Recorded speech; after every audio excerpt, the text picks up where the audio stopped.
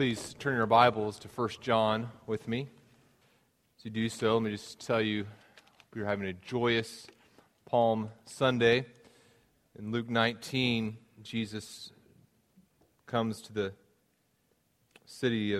near the city of Jerusalem. It says in Luke 19:37, as he was drawing near already on the way down the Mount of Olives, the whole multitude of his disciples began to rejoice and praise with God in a loud voice for all the mighty works that they had seen, saying, "Blessed is the King who comes in the name of the Lord, peace in heaven and glory in the highest." Some of the Pharisees in the crowd said to him, "Teacher, rebuke your disciples." He answered, "I tell you, if these were silent, the very stones would cry out." When he drew near and saw the city, he wept over it, saying, "Would that you, even you, had known on this day the things that make for peace. But now they're hidden from your eyes." You and I, by God's grace, know what makes for peace. We know that the work that Jesus Christ did on the cross purchased our peace with God. My prayer is that each of you have placed your faith in Christ for your salvation. I encourage you to be thinking about Christ's sacrificial work on the cross this week, and join us again next Sunday as we celebrate the resurrection of our Lord. I encourage you to come early and enjoy some food and fellowship as we rejoice together next Sunday, and hope you have a joyous Palm Sunday this morning. My kids, I heard them upstairs and shouting to each other, "It's Palm Sunday, it's Palm Sunday." I don't know if they thought there was candy coming, or maybe they're just sweet kids, but it's got to be something else. So I hope that you are going home this afternoon. It's Palm Sunday, it's Palm Sunday. We can rejoice and worship the Lord. Well, we are in 1 John. 1 John chapter 2. We've been working our way through the epistle of 1 John. And so if you're new to our church this morning, welcome, and hope that you enjoy our time of looking through this epistle together as well. We're looking at verses 7 through 11, but I'm going to begin a little bit earlier in the chapter, really in verse 1, and we'll read through verse 11, but we're looking at verses 7 through 11 together this morning in our sermon. So if you're able to, if you'd stand with me as we read God's Word in honor of God, as we read His Word together. 1 John chapter 2, beginning in verse 1. I'm reading from a version of the Bible called the English Standard Version. "My little children," John writes, "I'm writing these things to you so that you may not sin, but if anyone does sin, we have an advocate with the Father, Jesus Christ the righteous. He is the propitiation for our sins, and not for ours only, but also for the sins of the whole world. And by this we know that we have come to know Him, if we keep His commandments. Whoever says, 'I know Him,' but does not keep His commandments is a liar, and the truth is not in him. But whoever keeps His word, in him truly the love of God is perfected. By this we may know that we are in Him. Whoever says he abides in Him ought to walk in the same way in which He walked." And now verse 7 through verse 11 that we're looking at this morning. "Beloved, I'm writing you no new commandment, but an old commandment that you had from the beginning. The old commandment is the word that you have heard.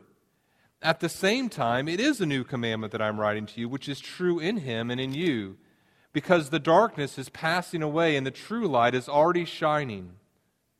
Whoever says he's in the light and hates his brother is still in the darkness. Whoever loves his brother and abides in the light, whoever loves his brother abides in the light, and in him there is no cause for stumbling. But whoever hates his brother is in the darkness and walks in the darkness, and does not know where he is going, because the darkness has blinded his eyes." You may be seated. May God encourage you through His Word this morning. Let's pray. Father, we love You, and because we love You, we love each other. We love Your Word. I thank You for the people You've brought here this morning to worship You together. Lord, change us. Help us to reflect who we are in You. and give us the strength to bring glory and honor to your name. Help me to communicate your truths clearly, and I pray this in your Son, Jesus' name. Amen. We're talking about love this morning, in case the title didn't tip you off a little bit. We're talking about love, the test of love. And when Christians talk about love, there are at least three major challenges or obstacles we face when we talk about love. One is the problem of priority. I mean, I think we all would say intellectually, yeah, it's important to love each other. That's an important thing to do. Go love. But I wonder sometimes, do we understand the priority that love is supposed to have in the life of the believer? Love is not some optional characteristic that could be true of some believers and not true of other believers. Love is an essential mark of a disciple of Jesus Christ. It's essential that a person who is in relationship with God be a person who's loving. It should be a high priority for a believer. In fact, for those of you who are newer to our church or who haven't heard our series as we've gone through 1 John, the book of 1 John is written so that Christians can know that they are in relationship with God. You come into relationship with God very simply. You come into relationship with God by placing your faith in Jesus Christ. You repent of your sins. You're turning away from your sins, from your self-righteousness, from all those things. And as you do that, you're trusting in Jesus Christ alone for your salvation. That's how a person comes into relationship with God. But once that takes place, we've seen that there are to be some characteristics that are true of a believer. The first test that we're to engage in, that John has talked to us about, is the truth test. We looked at that first. And the truth test says, look, if there are some things that I don't believe about who Jesus is, I've failed the truth test, and I'm not really in relationship with God. There's a truth test. There's an obedience test. And a person who's had their heart transformed by the gospel, by placing their faith in Jesus Christ, who is reborn, who's born again, a person who is in Christ is going to be obedient to God. And a person whose life is not marked by obedience or even a desire for obedience has failed the obedience test, and they have no reason to be assured that they are in relationship with God. So there's a truth test, there's an obedience test, and there's also, we're looking at this morning, a love test. And what I want you to understand, what I think John wants us to understand, is that passing the love test is every bit as important as passing the truth test. In terms of assurance, you can't say, well, I don't love really well, but I really understand the doctrine of the Trinity, so I'm okay. No, what John is saying, look, it is just as important, in terms of assurance, it is just as important to look at your life and see love as it is to believe in the resurrection. Is that too strong of a statement? It's just as important in terms of assurance for you to engage in loving relationships with other believers as it is to believe the gospel in terms of assurance. So the first problem I think we have when we talk about love is we don't understand how important it is. We have a problem of priority. Love must mark our relationships with other Christians. If it does not, we have no confidence that we have been truly changed by Christ. There's also, as we talk about love in the church, there's also a problem of definition, right? A problem of definition. What does it even mean to love? We live in a culture that has a very shallow understanding of what love is. As we've talked about before, we live in the culture of the love quiz. You go online and you're wondering, do I really like this guy, a girl may ask. I'm going to take this online love quiz, and it's going to ask me questions like, do I cry all the time because of this person? Does this person make me sad? Do all my friends and family and strangers on the street stop me and say, please, in the name of all that is good and decent, break up with this person? If so, maybe you're not in love. I mean, there's all these quizzes we take, and then in this shallow definition of love. So I think it's hard for us to rightly define what love is. In fact, I think it's hard for the church right now in the culture we live to understand what God calls us to when he talks about love. In fact, as you think about what's going on in Christianese and North American church, very often, as people talk about what's loving or unloving, they're describing things, as they say they're talking about love, that have no biblical basis of saying that's true biblical love. In fact, it's interesting that as John has kind of gone through this first part of his epistle, it's interesting the order that he lays out, right? He starts with the truth test. These are some things you need to believe. He goes to the obedience test. This is how you need to live in obedience to what you say you believe. And then the love test. You need to live relationally, horizontally with others in a way that is reflective of what you believe and how you're living. In other words, if you define love in a way that violates the truth test or the obedience test, you haven't rightly understood love. So, for example, if you tell a person, hey, you know what, I love you, so I'm not going to tell you what's right or wrong. You kind of do your own thing, and if I tell you what's right or wrong, or I confront you in your sin, that wouldn't be a very loving thing to me. Wouldn't be a very loving thing of me to do for you. And so I'm not going to tell you that what you're doing is wrong. Well, hold on. That's violated the obedience test. That's violated the truth test that John gives us. And so that can't be a right understanding of love. So when it comes to love, I think we don't understand its priority. We don't understand how to define love biblically. And thirdly, we just don't do it sometimes, right? We just don't do it. Here's an interesting thought test to give yourself. If you were to ask other people in the church to define your relationship with them in one or two words or a phrase, how would they describe your relationship? What words or phrases would they use? Would they say, well, I would say you're kind of, well, frankly, indifferent to me. We don't really have much of a relationship. Or you seem kind of uninterested in me or my life. You're not really engaged. Kind of selfish. Or as they describe the relationship with you, would they say, well, you know what? Boy, you are just a person who does nothing but care for me. Or maybe not me personally, but as I think about you, you're engaged in the lives of other people. I see it all the time. Again, let me suggest this to you.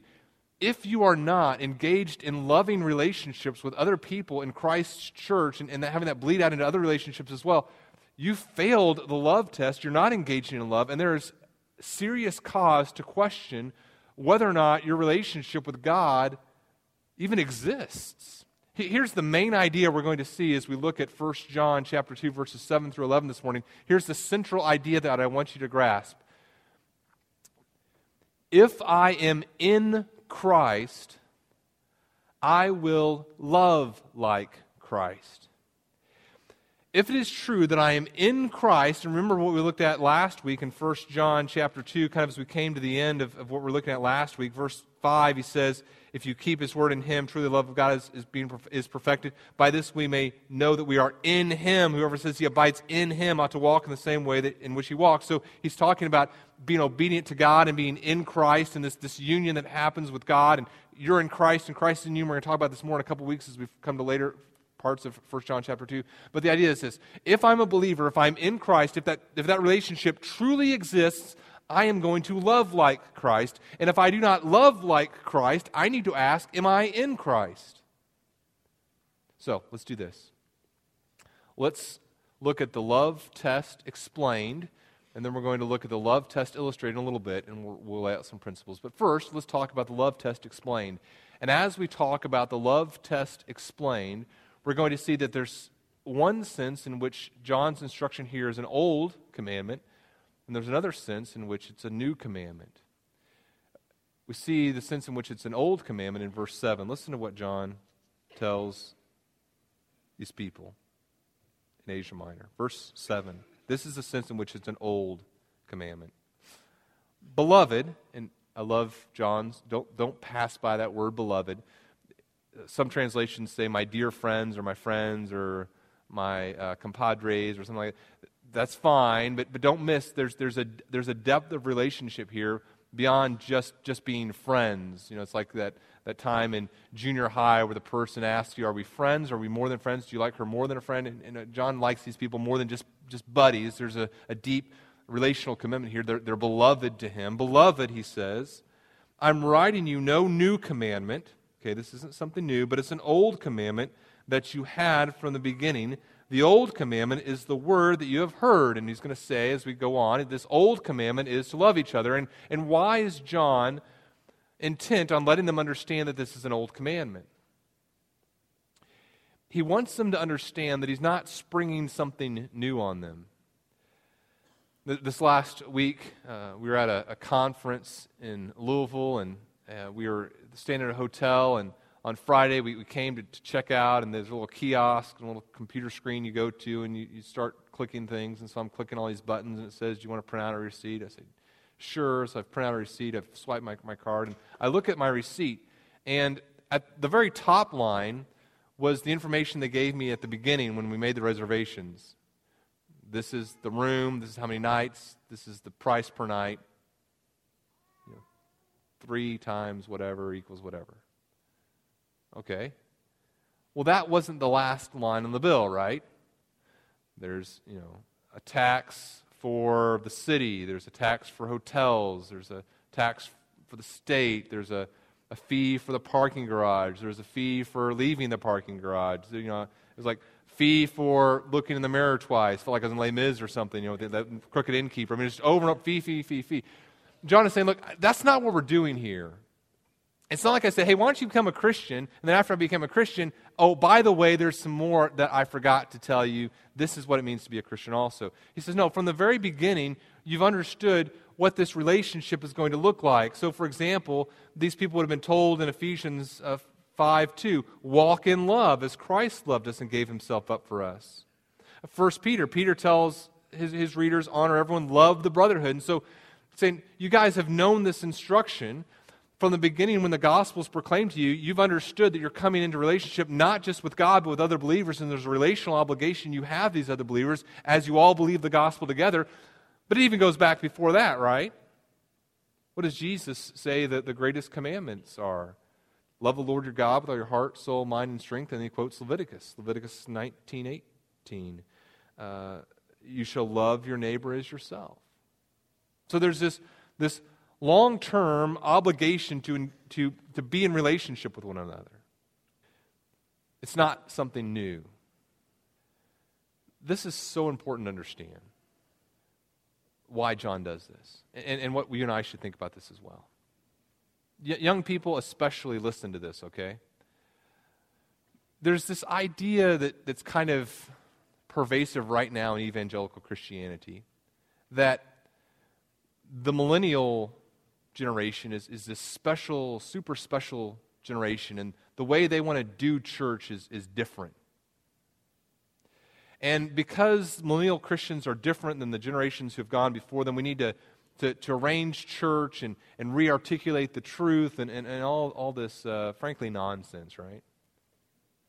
I'm not quite middle-aged yet, I hope. We'll see. But I've been around church long enough to see this is nothing new. I mean, my generation used to be the cool generation. Gen X used to be, man, we had to change church to reach Gen X. And so we're going to do this emergent church thing. We're going to really reach the Gen X people. So we're going to change how we articulate truth because we got to reach Gen X. And you know what? Before Gen X, it was the boomers or whatever. We got to reach the baby boomers. And baby boomers, they are all about, self-fulfillment, and so we got to do these seeker-sensitive church movement to change how we do church. You know what? Millennial generation, you know what's happening to you is the same thing that's happened to all of us. We're just becoming our parents. You know what? The goal isn't newness for the church. The goal is faithfulness. And John is saying here, look, there's these new teachers who are coming. They're saying, I've got this new teaching. I'm enlightened and follow me. And John's saying that's garbage. You don't want what's new. You want what's faithful. You want what's true. You want what's right. And your goal is not to be innovative. Your goal is to be faithful. My goal as a pastor is not to say every Sunday, hey, I've got something new. I got this. No one's ever thought of this before. But in my study this week, I came up with this. Here you go. You ready? When I say that, they're the exits, right? You just know I need to leave because there's something going on here. And it's not good. Our goal is not inventiveness, it's faithfulness. It's an old commandment. It's in line with what's always been taught. It's old. It's faithful. But there's also something that is new about it. So wait, hold on. Is that contradictory? Look at verse 8. Here's what else he says. He says it's not new. It's the old commandment, the word you've heard. But verse 8, at the same time, it is a new commandment that I'm writing to you, which is true in him and in you, because the darkness is passing away and the true light is already shining. Now, it's okay, well, in what sense? It's an old commandment. It's true. It's what we've always been told to do. We're always supposed to love each other. And yet at the same time, it's new. How is it new? Well, it's new in the same sense that Jesus said it was new in John 13. Jesus in John 13 says, a new commandment I give to you, that you love one another. Now pay attention, because here's the new part. See if you catch this. Just as I have loved you, you also are to love one another. By this, all people will know that you are my disciples if you have love for one another. Do you catch the new part? You catch the new part? The new commandment isn't to love one another. It's not like in the Old Testament, all right, this is me, God speaking, I want you to hate each other and see all the wickedness you can do. No, they've always been told to love each other. What's the new part? How's it new? Love one another just as I have loved you, you also are to love one another. The new part is the ability that we have to be obedient to this commandment in Christ. Right before that in chapter 2, he's talked about how we're in him. And now here in verse 8, he says, this is true in him and in you. And so we're in Christ, he's in us, and both of us are manifesting this new love. He says the darkness is passing away, the true light is already shining. This is right in line with other things we've seen John say. Now, the remarkable thing is that we have the ability in Christ to be obedient to this command to love each other. Now, how did Christ love us? How did Christ love others? Well, think about it. Christ loved those who hated him. Remember we read from Luke 19 a little bit ago. What does Jesus do as he sees the city that's about to crucify him? He weeps because of his great love, and he longs for them to know how they can have peace with God. So he loves those who hate him. He loves with humility. John 13 talks about he washes the disciples' feet. He loves sacrificially. John 10:11, I am the good shepherd. The good shepherd lays down his life for the sheep. Philippians 2:6. Jesus, though he was in the form of God, did not count equality with God a thing to be grasped, but made himself nothing, taking the form of a servant, being born in the likeness of men, and being found in human form. He humbled himself by becoming obedient to the point of death, even death on the cross. Jesus loved sacrificially. He loved humbly. He loved contra-conditionally. It's not just he loved us unconditionally. He knew our condition. We were enemies of him, Romans 5 tells us, and he loved us. In fact, 1 John 4 tells us that we love him because he first loved us. His love was initiatory. So his love, he initiated love. He initiated love against people who hated him. He initiated love against people who hated him by being sacrificial and humble. That's how Jesus loves. So as we're talking about the love test explained, how well would you say your love matches what Scripture says Jesus' love looks like? In your relationship with your parents, Would you say, you know what, my relationship with my parents is characterized by sacrificial love? Mom and dad need something. Their needs are always on the forefront of my mind. When it comes to relationships within my workplace, my actions are marked by humility. I don't need everyone else to give me the accolades. I have a desire to do the lowly tasks in order to demonstrate my love for others. In my relationship with my spouse, when there's relational conflict, because I love them, I always take the initiative. I don't wait for them to apologize to me. I don't say they need to do this or that or whatever. I initiate them because I love them just like Christ loves. Our love for others must, if we're going to say we really love, it must be marked by the same characteristics that Christ's love for others was marked by. He says, again here in the text, he says that the darkness is passing away and the true light is already shining. And what's happening here is it's the evidence of this new aspect, the new aspect of the command. God is doing incredible things in the lives of His people, and they're true in Christ, they're true in us as our love is manifested towards others. Christ has enabled this new time of obedience. John chapter 1, verse 5 says, the light shines in the darkness has not overcome it. Verse 9, the true light, which enlightens everyone, was coming into the world. As you and I engage in love of other people, there's this new aspect to it because we have this divine enablement to engage in love toward one another.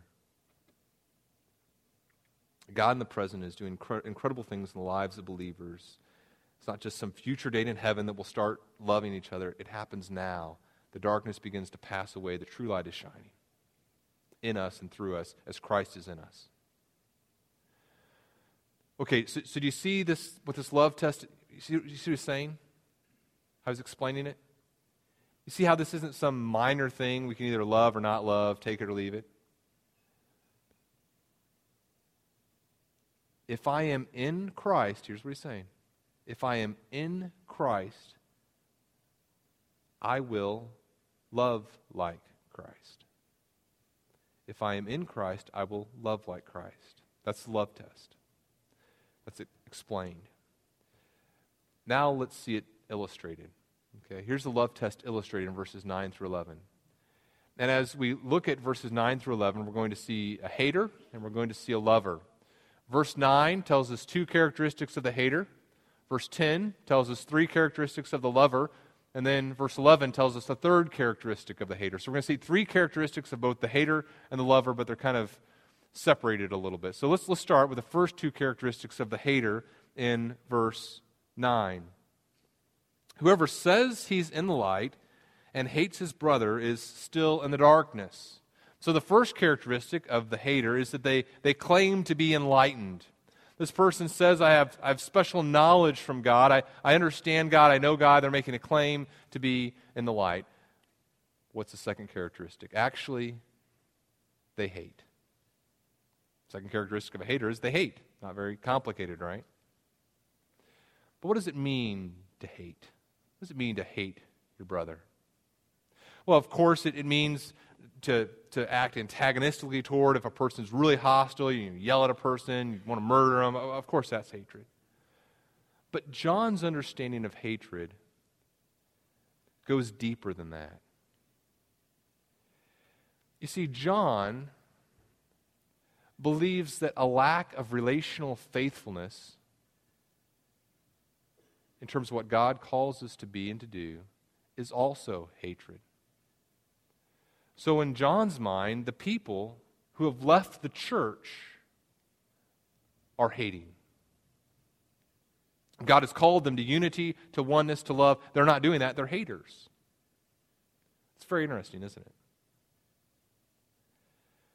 Our definition of love is sometimes so shallow. And for John, there's no shades of gray. It's black or it's white in terms of love. It means you can't say, well, I don't love that person, but I don't hate him either. No, John says you do. I'm part of the I'm fairly plugged into the evangelical orphan care movement, and it's a movement that's in a lot of danger right now. One of the dangers that's really just erupted over the last month and a half is in the area of what it means to really love children who we're trying to help. One kind of part of the movement in the evangelical orphan care world has said, you know what, loving orphans means not just providing for them physically, but providing for them physically in a way that's faithful to what God desires us to do in all areas of life. So when it comes to finances, when it comes to sexual morality, all those things are an important part of what it means to love orphans. There's another branch of the evangelical orphan care movement right now that's saying, you know what, how dare you guys get worked up about things like sexual morality? You know what, you just need to love other Christians. And your job isn't to judge, your job isn't to tell people how they're to live. If you guys were just more focused on loving instead of calling people out on their sin, you'd be more effective. Well, what is that? That's a wrong understanding of what love is. And in fact, if I may be so bold, that's actually what John would describe, ironically, it's actually what John would describe as hatred. Remember what we said, there's 3 love tests, or there's 3 tests of fellowship. There's the truth test, the obedience test, and the love test. And if your definition of love violates the other definitions of what John is saying needs to be true relationally, it's not a biblical understanding of love. Our love for others must be in line with truth and in line with calling people to obedience. The love test illustrated here, the person who has separated themselves relationally from those who are trying to faithfully follow God in obedience is actually a hater. They claim to be enlightened. They claim that they have special new knowledge. They claim that they become enlightened and they know how you're to live, and yet the type of life they call you to live is a life of disobedience to the Scripture. That's not love. Again, this is strong. It's hate. It's John's words, not my words. Although I'm echoing John's words. I'm not disagreeing with John. So, the first 2 characteristics of the hater, they claim to be enlightened, but in actuality, they hate their brothers and sisters in Christ. So what about the lover? Let's look at 3 characteristics of the lover very quickly in verse 10. Whoever loves his brother abides in the light, and in him there's no cause for stumbling. So the first characteristic of the lover is that they love. They are faithful in that sacrificial, covenantal relationship they have with brothers and sisters in Christ, and they act in accordance to it. Their lives are marked by sacrificial commitment to other Christians. Second thing we see about these people who love is they abide in the light. Their lives, the person who loves truly, this is so important to understand, there's nothing new under the sun. The same thing that exists in our culture existed in John's culture as well. The person who says they love is going to endeavor to live a life that is faithful to obedience. They live in the light. Their lives are characterized by obedience to God's standards for morality, for materialism, for all sorts of areas of life. They're faithful to what God says they're to be doing. And then third characteristic, there's no cause for stumbling.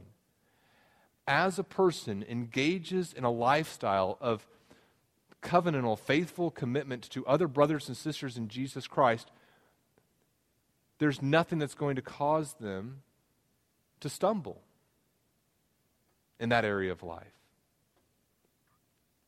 They can be assured that they're walking rightly with God. So, 3 characteristics of the person who loves. They truly love. They abide in the light. They don't stumble. Now here's the third characteristic of the hater in verse 11. It says, "But whoever hates his brother is in the darkness and walks in the darkness and does not know where he is going because the darkness has blinded his eyes." So it's a very sad, pathetic picture here. It's a person who has claimed to be enlightened and said, "Hey, come follow me because I know the right way to live." And in reality, they're living in a way that's disobedient to God and not loving other brothers and sisters in Jesus Christ, and they're stumbling through life. Reminds me of what we read in Ephesians chapter 4. Or Paul says in verse 17, "Now this I say and testify in the Lord, that you must no longer walk as the Gentiles do in the futility of their minds. They're darkened in their understanding. They're alienated from God because of the ignorance that's in them due to the hardness of their heart." So that these hard hearts, it causes them to be ignorant of God. And because they're ignorant of God, they're separated from the life God desires them to have. And it's like they're stumbling around in the darkness. A person claims to be living rightly before God. They claim to be enlightened, and yet their lives are not marked by sacrificial, loving commitment to other Christians, and so they're walking around in darkness. They're walking around in darkness, unable to do that which God has called them to do. Let's lay out some principles. Let's lay out some principles. Let me lay out 5 principles here that I hope kind of help us understand what we're talking about. You say, okay, Daniel, I understand that's a love test explained, the love test illustrated. I know, okay, if I'm in Christ, I will love like Christ. What is loving me? Help me understand. Give me some applications here. Here's one. First one. Loving you means I commit to an ongoing sacrificial relationship with you. If I love you, it means that I am committing to you. To not be in a casual relationship with you, to not be in a temporary relationship with you, but to be in, by God's grace, an ongoing, sacrificial relationship with you. God has never envisioned a community of faith in which you and I casually drop in and out of each other's lives. God doesn't envision a relationship in which I can say, you know what, I'm here today, we'll see about tomorrow. What John is telling us is that God's covenant people are to come into the church and say, you know what, I am committed to an ongoing relationship with you.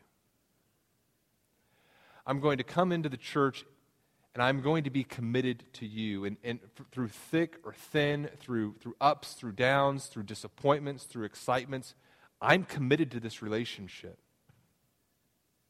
And far, far too frequently, our lives are marked by a casualness of commitment that is completely antithetical to what God calls us to.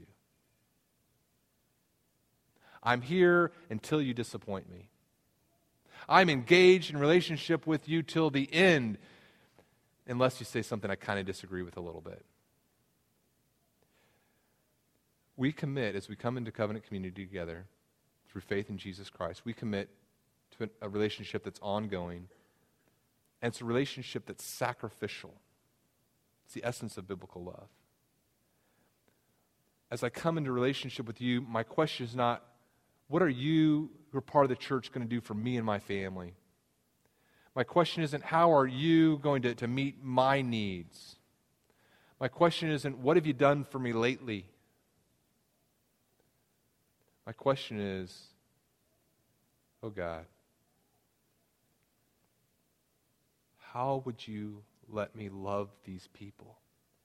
Why am I here? God, how have you put me in this place at this moment in time to care for the people who are around me?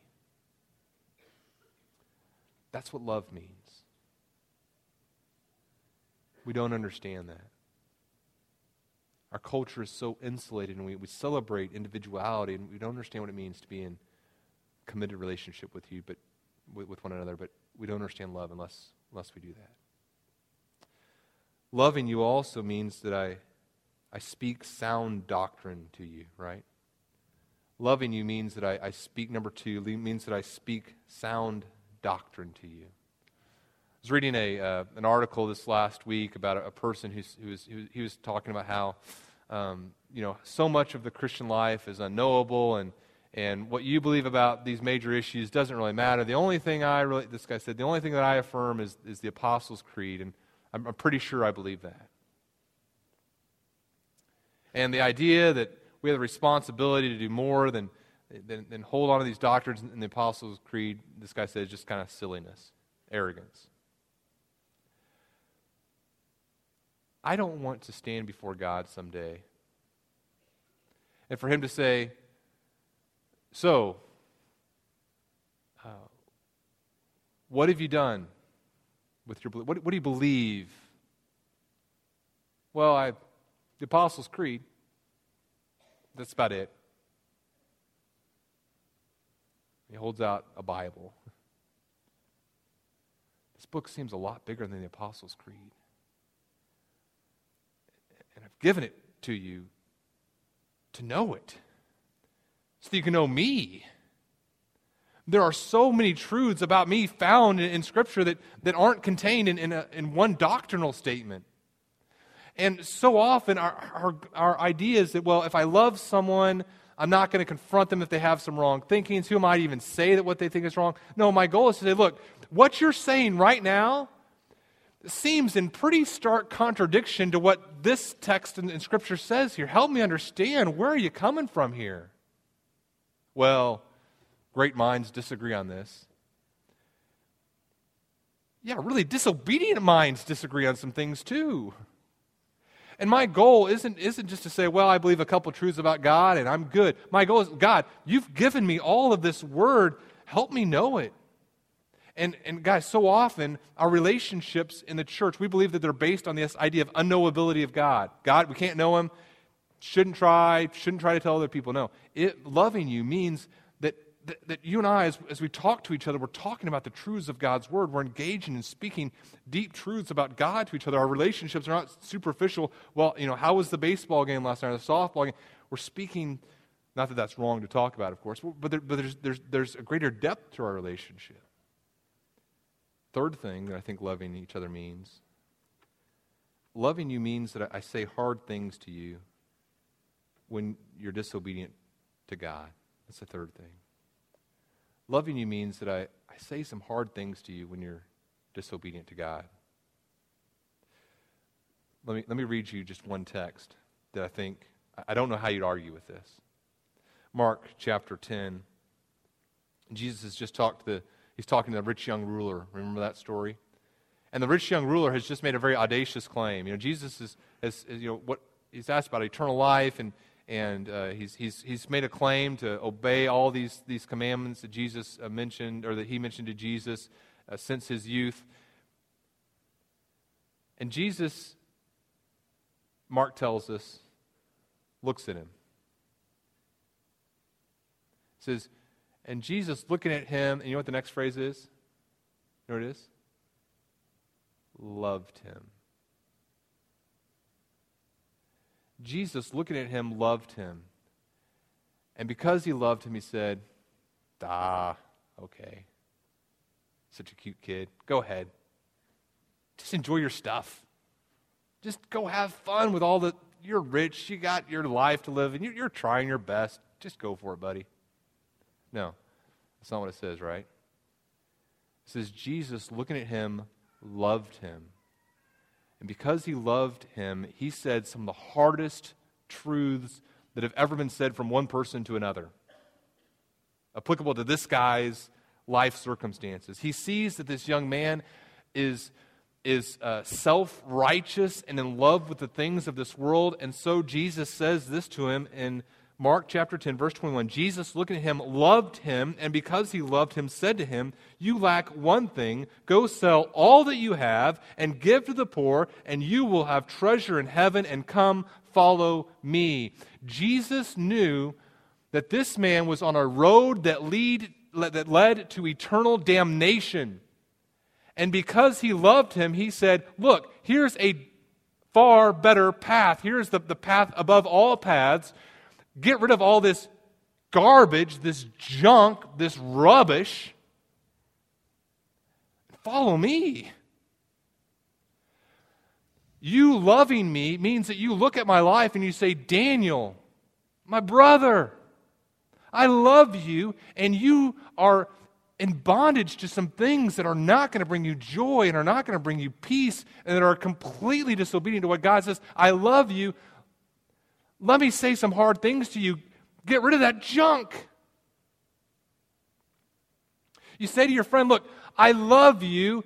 You love your job way too much. love Jesus. Loving you means you say to your friend, look, you are in bondage to immorality that is going to lead to death. This says the people who are part of the kingdom of God have no part in these things. Get rid of that filth. You're in the bondage of materialism, and that stuff is never going to, that stuff is going to be things, it's going to be like weights that you hold on to that bring you to the depths of the sea and you drown in them. Get rid of it. You don't do that, you don't love people. Biblically, right? It's hard, but necessary. Loving you means I say hard things to you when you're disobedient to God.